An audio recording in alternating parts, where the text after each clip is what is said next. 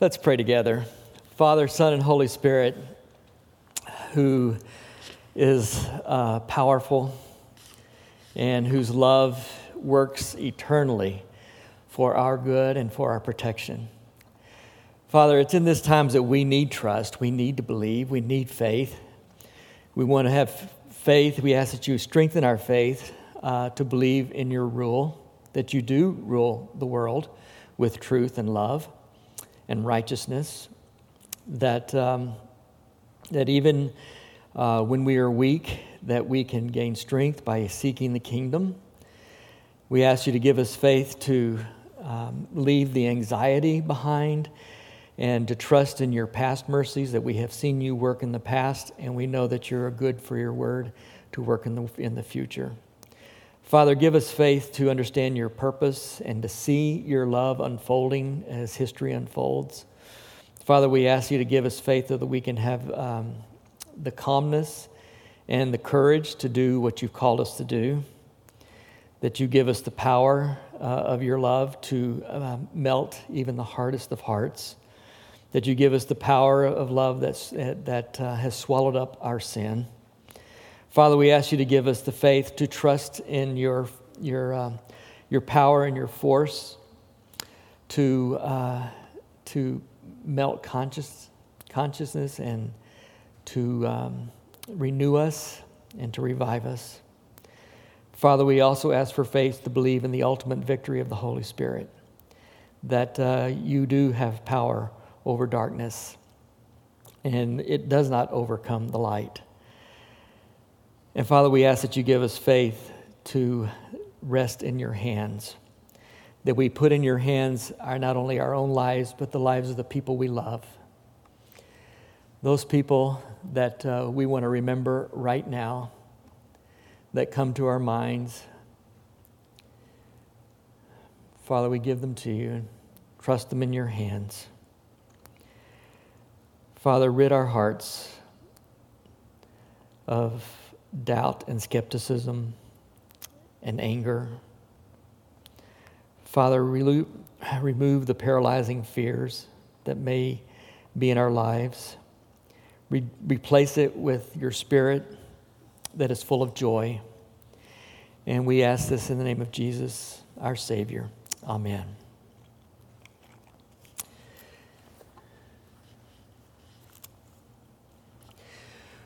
Last week we looked at truth. Is this working here? It's not on yet. Sorry about that. We were looking at truth last week. If you tuned in last week, that truth is like this thing of beauty out there, and but it just seems just a little bit beyond reach, and it just seems that we just can't quite grab hold of it. And just like the other values that we've been looking at, justice, love, spirituality, freedom, truth is the same way. Truth points in two directions. It points us to God. It's that universal, transcendental truth that points us to God, while at the same time, it points to our brokenness. It points to why we cannot seem to get a hold of it. We cannot seem to grasp it and do it right. If you did tune in last week, what I was trying to say is that which I did not do a very good job of it last week. We always have this kind of thing in our home when I go home and ask Sue's evaluation of the sermon. And we have this kind of running commentary that she'll say, if it's not that great, she'll say, well, it wasn't your best effort, was it? Well, last week I beat her to it. I told her, I know, honey, this was not my best effort, was it? But what I was trying to say is that we all have this idea of knowledge in our heads, but we really don't know, that we have to depend on shared knowledge. We have to depend on what's gone before us and the people around us. We actually believe our community of faith. We may have a little area of expertise, but as we call it today, our lane, and that lane may be small, but we have to depend on our community of information, of truth, to repeat what we think is true. And we really have to kind of come to grips with that.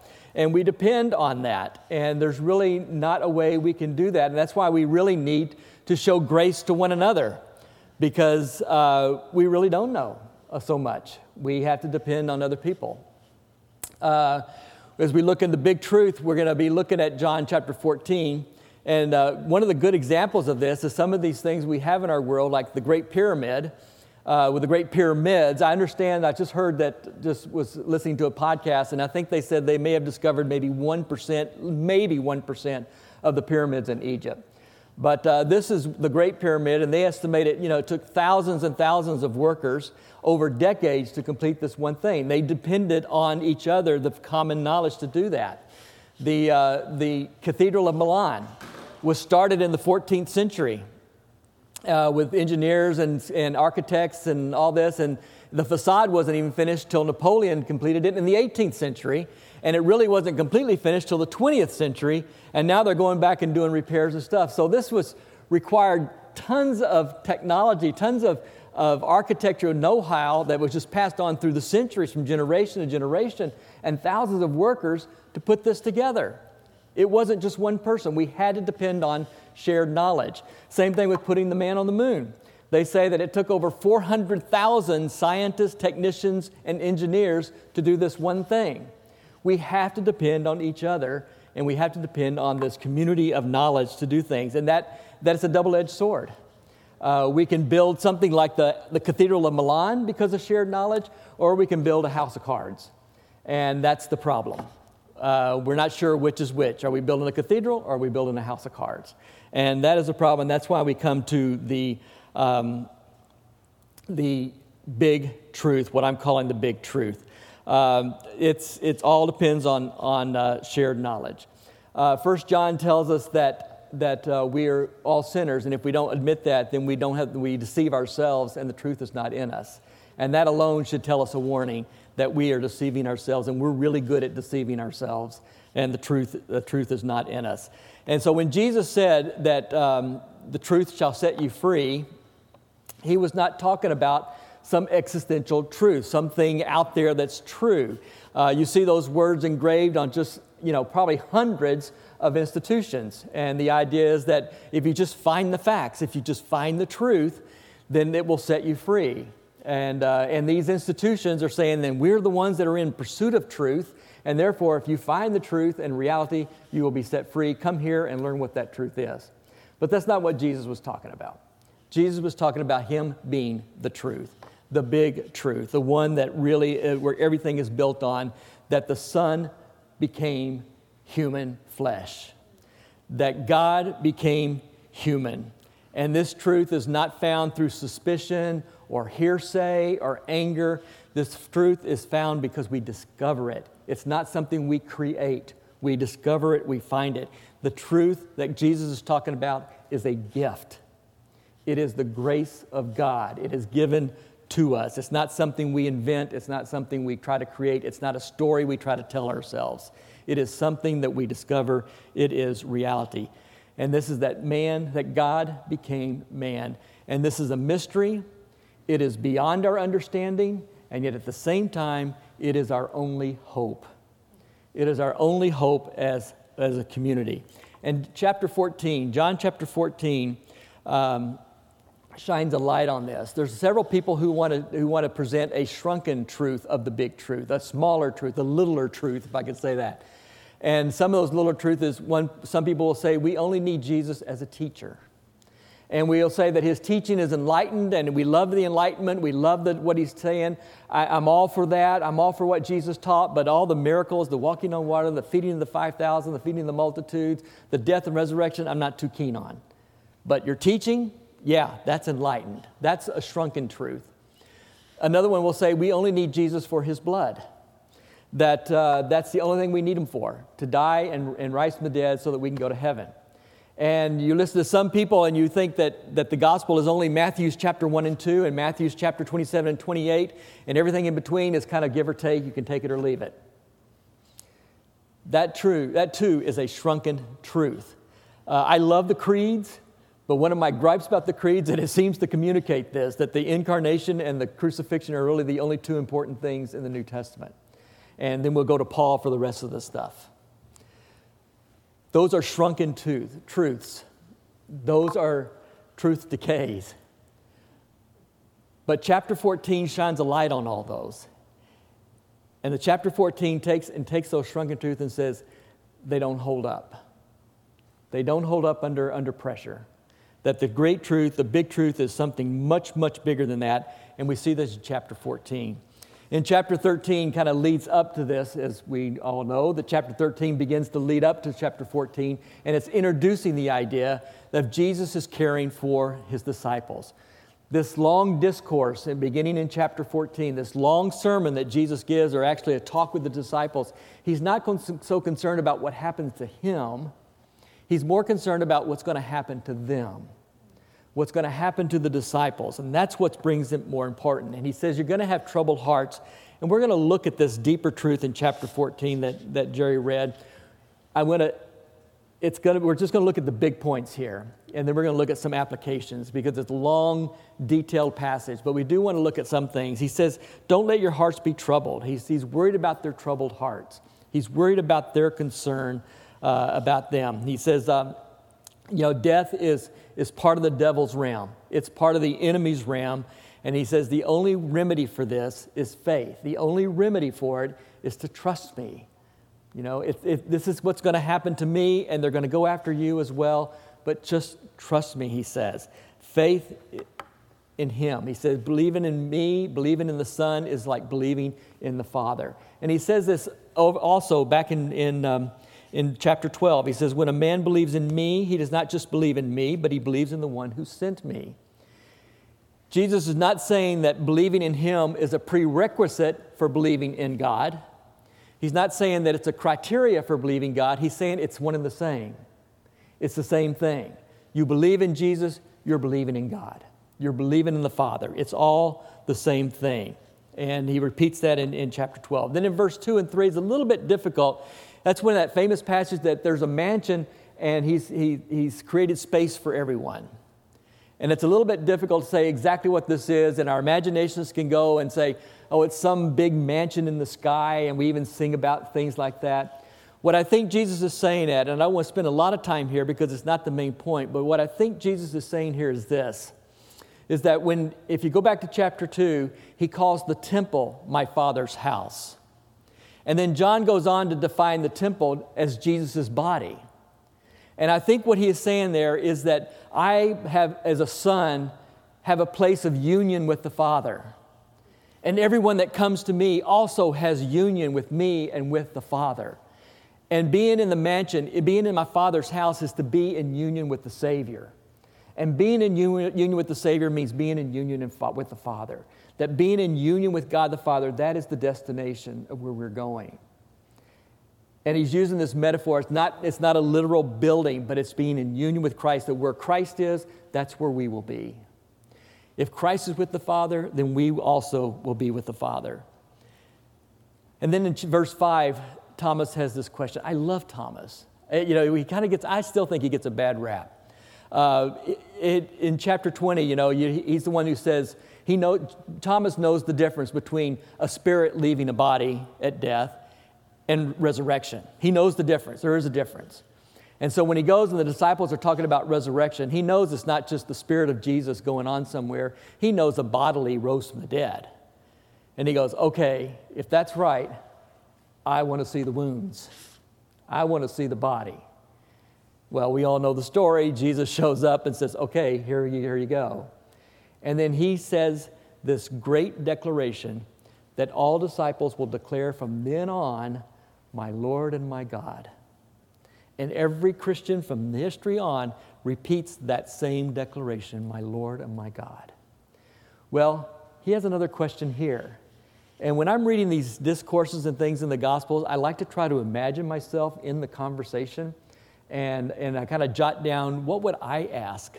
Well, if I were there, I would ask the same question that Thomas asked. To me, it's a perfectly logical question.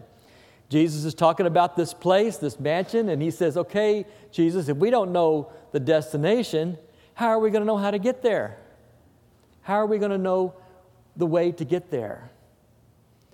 Perfectly logical question. And Jesus answers in a most profound way of this deeper, big truth. I am the way, the truth, and the life. And you get to the Father by me. It can't get any plainer than that. He says, I am the way. I am the way to do that. If you remember from our study in Hebrews, the Qumrans, those people who kind of retreated from the desert and they're waiting for the Messiah to deliver them, and the rest of Judaism was all, heretics, and they were all lost, and they're waiting for the Messiah to come and save the faithful remnant. They called their way the way. This is the way. We obey the law. In Acts, the following Jesus was called the way.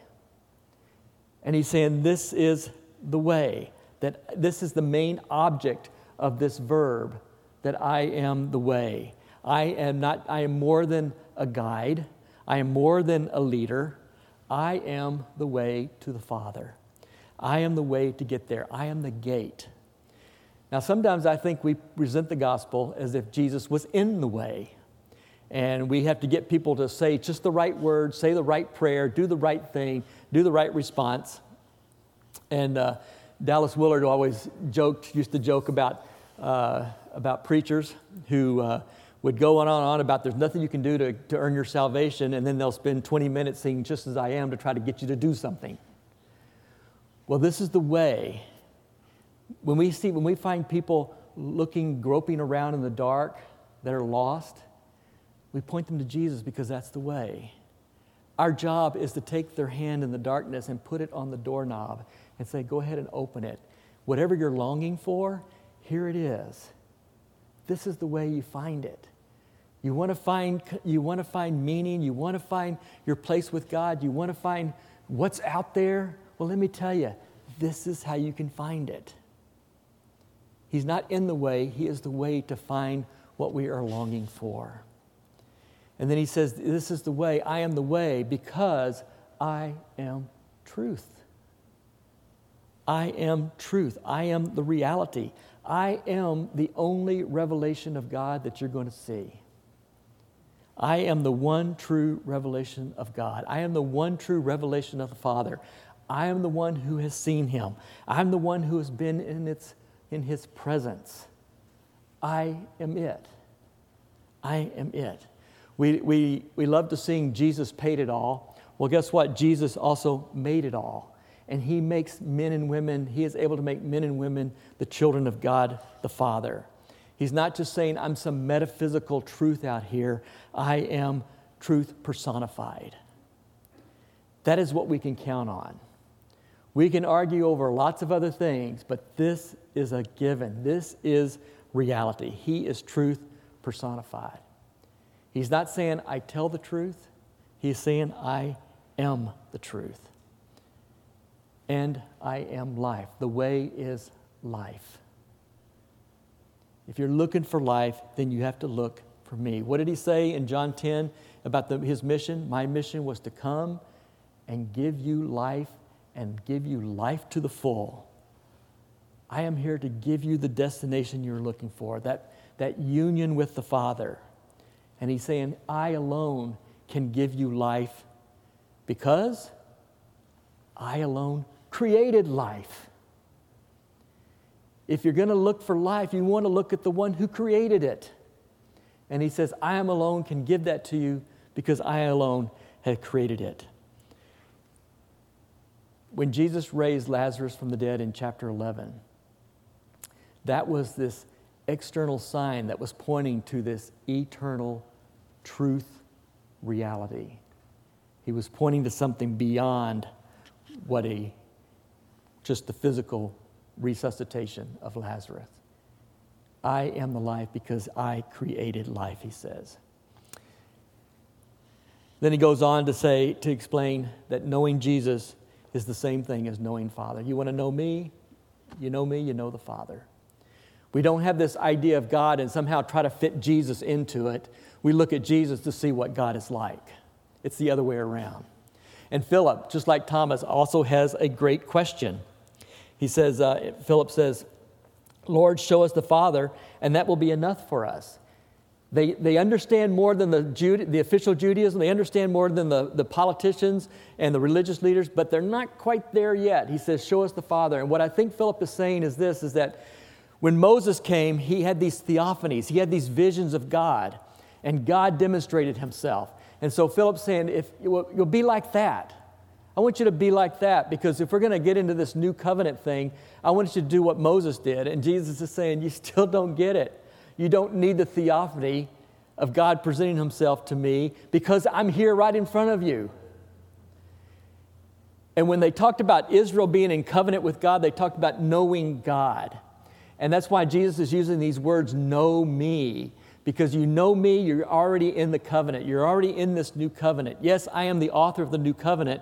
And the way you enter into the covenant is to know me. You don't need the vision, because it's right in front of you. Right before your eyes. I always think of Chico Marx, and I'm a big Marx Brothers fan, and he has this great line, where he's talking to somebody and says, who are you going to believe, me or your own eyes?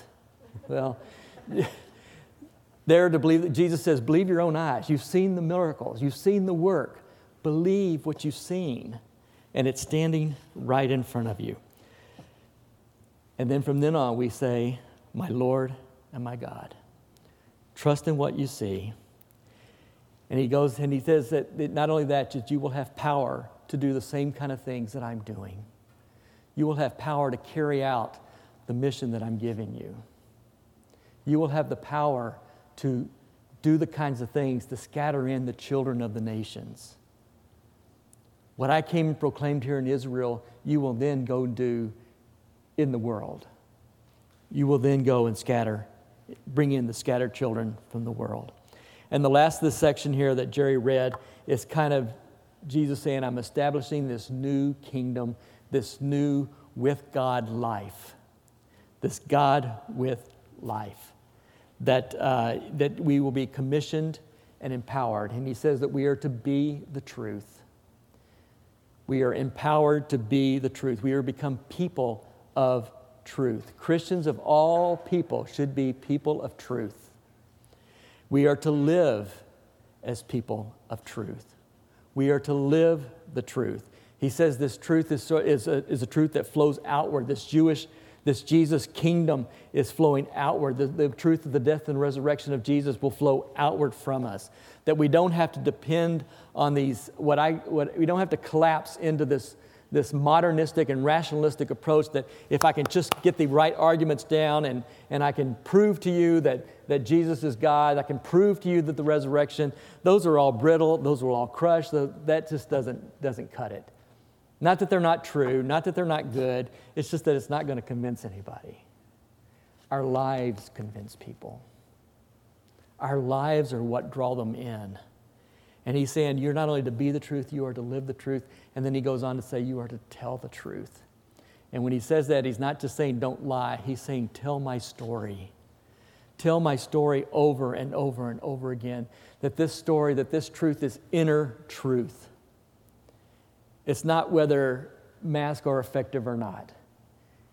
Or the earth revolves around the sun.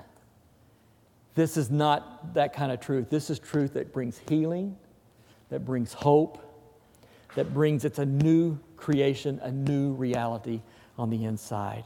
And we are to tell that. We are clothed now in this truth. And we are to tell Jesus' story.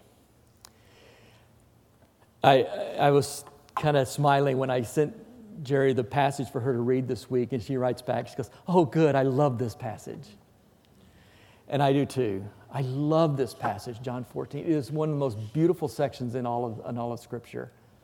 And you can go on and read the rest of it. It's just, and I think because Jesus' heart for the disciples comes through on this, that his concern for us comes through on this. But unfortunately, this beautiful passage, is also in the midst of probably the darkest section in the book of John. Because after Jesus raises Lazarus from the dead, the liars are out to get him. After Lazarus, that's when the plot starts to gel. That they are out to get him. That the people of the darkness are moving toward crucifixion. And Jesus confronts those opponents, and what do they say? You're demon-possessed. You're demon-possessed because your truth does not fit my truth. What you're saying about love and mercy and forgiveness and healing doesn't fit the reality that I'm living It is wrong. It doesn't fit the power that I want to hold on to. It is wrong. So they say, you are demon-possessed because it doesn't fit the dark power. And how do we know it's dark power? Because they use violence. That they are moving toward the ultimate act of hostility by killing Jesus. This is truth that we say in our colloquialism. This is truth that comes from the barrel of a gun. You know, might makes right, that kind of thing. For Pilate, I guess it would be the sheath of a sword, maybe. But that's the point. That's how we know it's darkness. But darkness overreaches. It tries to do too much. Pilate's question is, when he's talking with Jesus, is what is truth? When you're the empire, you get to decide what is truth. Really, what is truth? That question would fit so well in our postmodern world. What is truth? And Pilate was right in a way. Truth is beyond our reach. And he takes it out. And he says, I have the power to crucify you. And Jesus says, yes, you do. And he kind of wins at this point. But what he doesn't realize is that he's overreached. He's gone too far. And what God has done has lured death and lies and violence, all the decay and the corruption of the world. He has lured it in and then beat it. He lured it in and conquered it. He lured it all in till it exhausted itself and then overcame it. Pilate actually sabotages his own truth.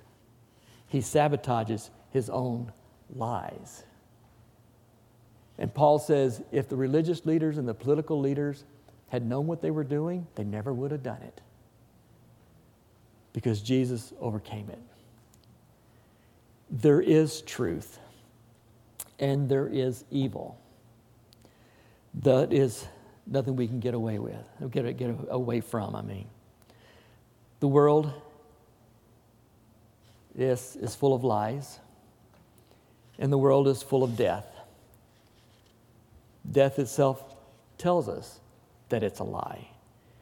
It is saying that corruption, decay, and lies have the final word, but it does not have the final word. That decay and corruption and death, that is nothing but deceitful trash. That is not true. God says, this is my world. And when Jesus came to this world, he said, welcome to my world. Welcome to my world. It is a world of life and truth and righteousness and love. And God is saying, this is my world. And death tries to sneer in the face of God. Jesus weeps in the face of death. Mary cries at the face of death. But then what? Her tears turn into joy. Because he has conquered it. And that is truth. This is my world. And I'm rescuing it. And I'm renewing it. That truth is not out of reach anymore. We can hold on to it. The deeper truth, the big truth.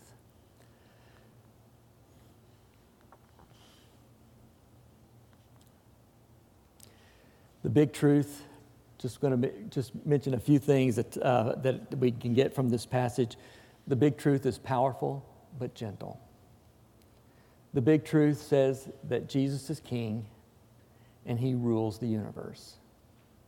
That's the big truth. It's full of creation, full of new creation. That death and shame have lost their power.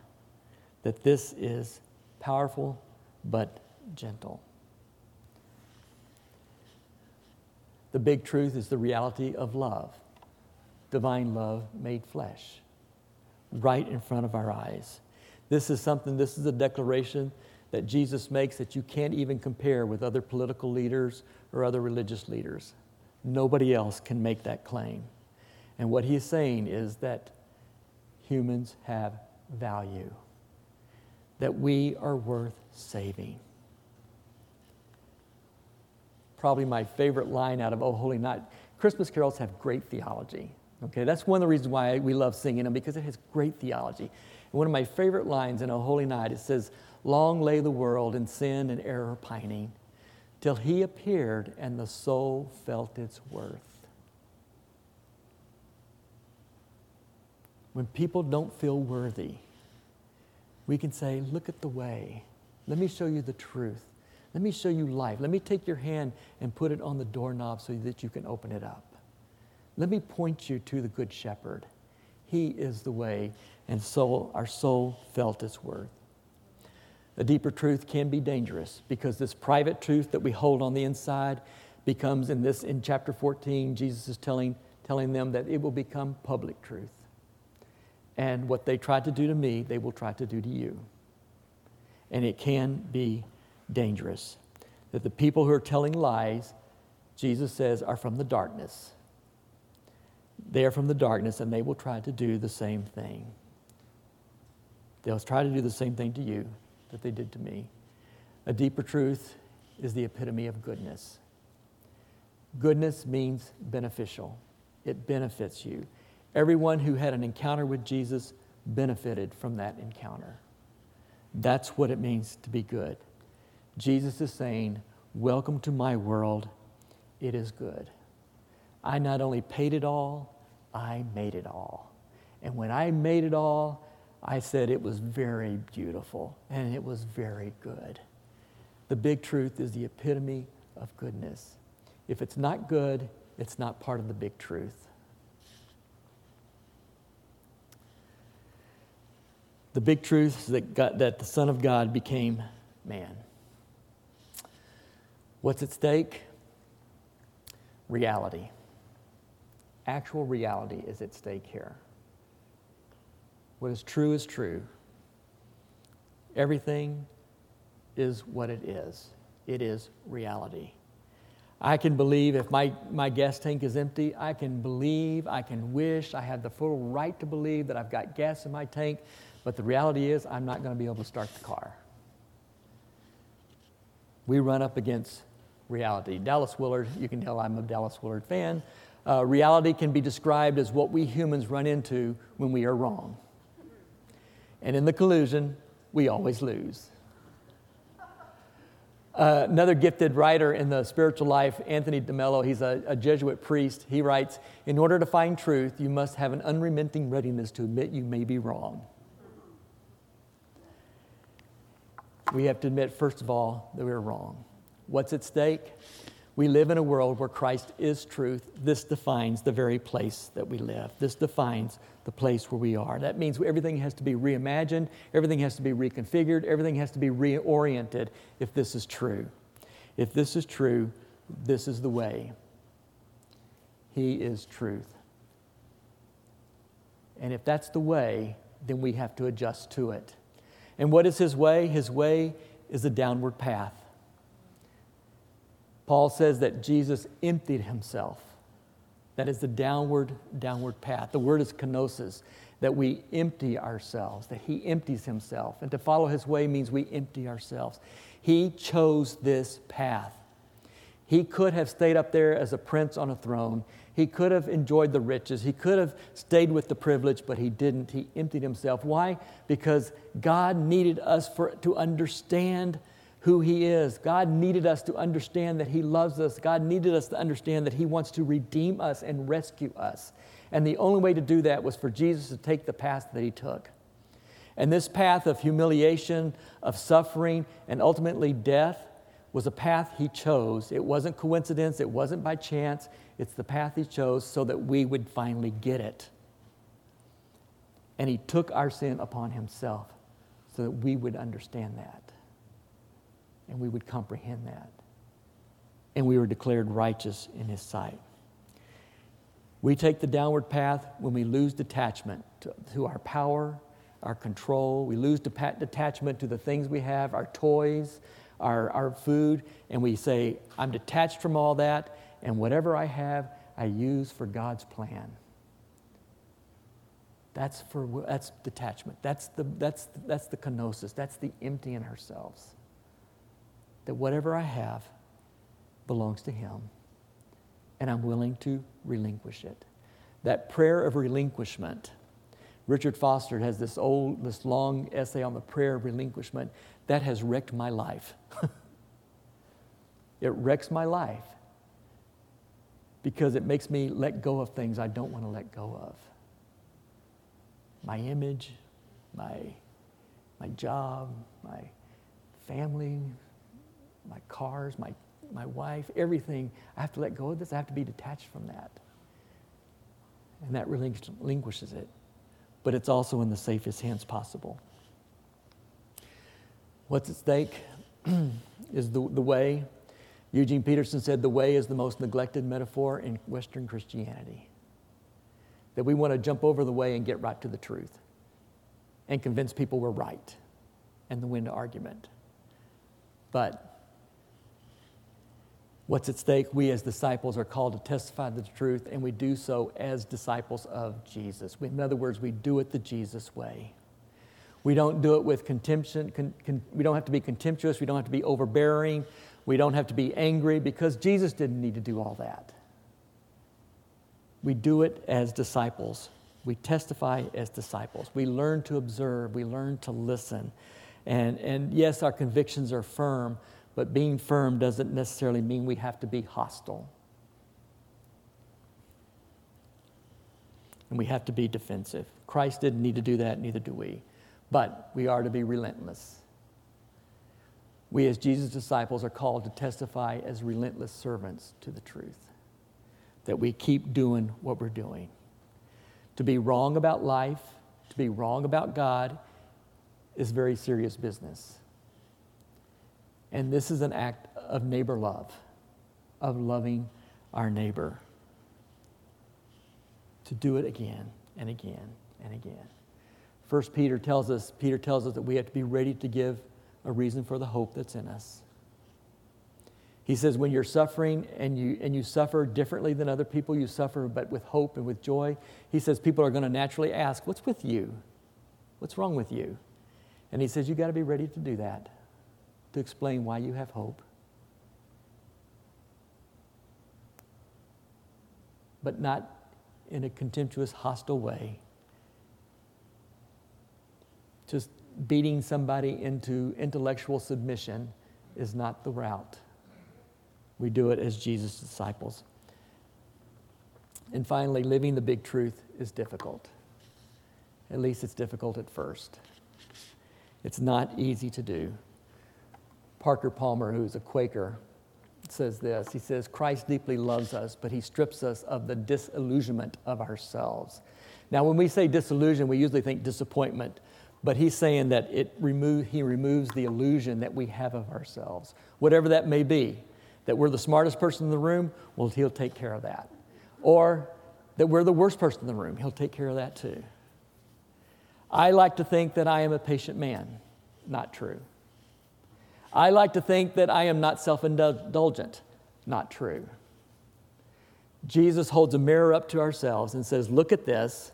This is what we need to work on if you're expecting to love me and love your neighbor as yourself.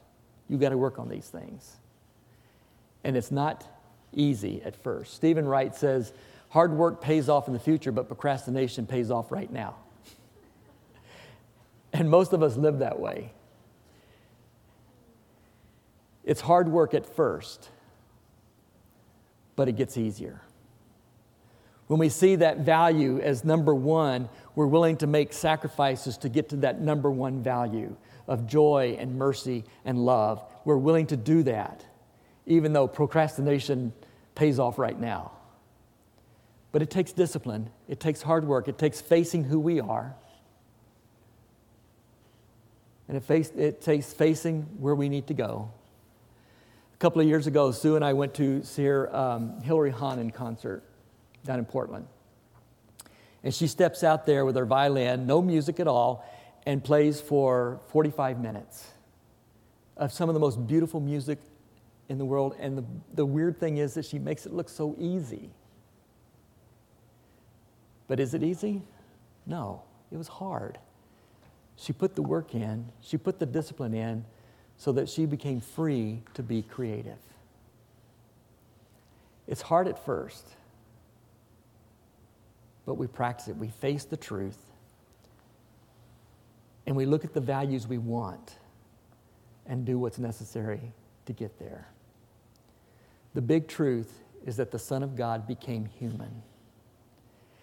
And that big truth is a gift. We don't create it. We don't invent it. We just discover it. We just discover it. And if anyone knows the truth about how to live, it's that guy. If anyone knows the truth of how to live, it's Jesus. Because he made life. He's the creator of life. Let's pray. Father, we thank you for your goodness and your witness to us.